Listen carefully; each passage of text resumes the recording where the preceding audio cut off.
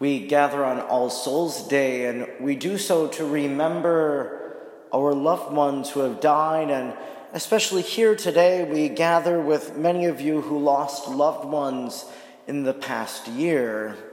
And as you were there at the funeral home, as I was just at the funeral home a few months ago after my own mother passed, people came by and they greeted and they offered consoling words and thoughts and prayers.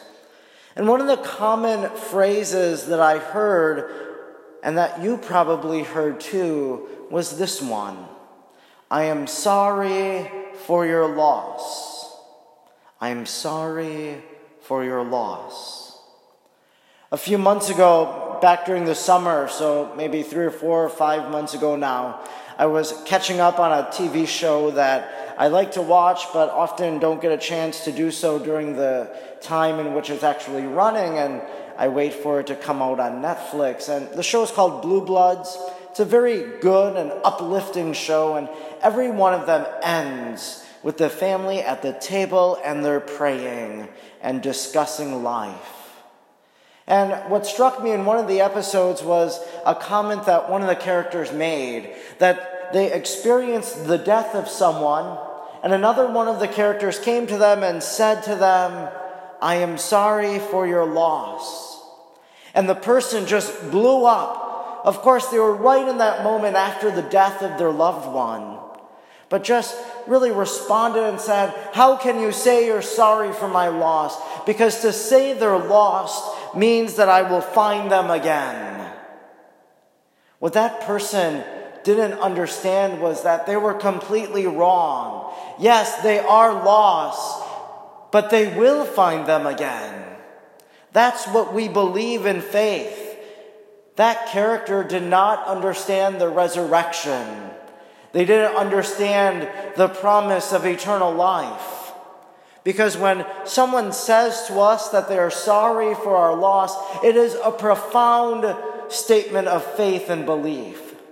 Because it's saying they're lost now, but we will find them again in the kingdom of heaven.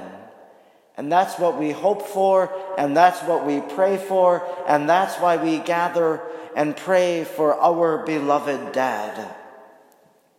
I'm sorry for your loss, but I think that even though they might be lost from us right now, that often we can find them even now in our daily lives. For example, they might be lost from us now, but maybe after their death there was some sort of treasure or memento that we have from them. And because of that, whenever we see it, we're reminded of them. And so we find them in that treasure or in that memento. We can also find them, for example, they're lost, but we can find them maybe in some of the memories that we have. And so when those memories come to mind, there they are in our mind and in our heart, that we found them again. I know just a few days ago I was driving in Green Bay, and as I was going about, I went by one of the grocery stores, a Pick 'n Save. And I have a very distinct memory that on one Friday, I went to Pick 'n Save. My mother had ordered fish dinners from the deli, and I brought them, and we had a meal. And as I drove by that Pick 'n Save that day, I couldn't help but remember that memory. And so, yes, lost, but found in memory.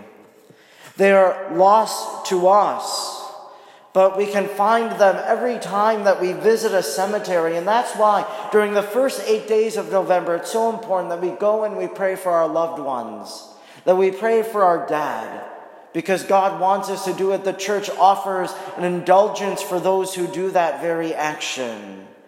But every time we go to the cemetery and we visit their gravesite, we find them again.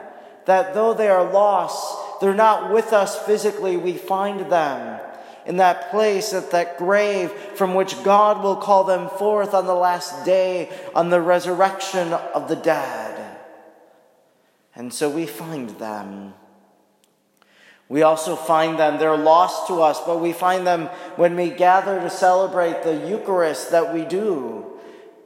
The Eucharist that we celebrate tonight, the Eucharist that you have when you offer the Mass intention for your loved one, that even though they are lost and they are separated from us, we find them when we celebrate the Mass. Because what we believe happens here at the altar of the Lord is that it is a glimpse into heaven.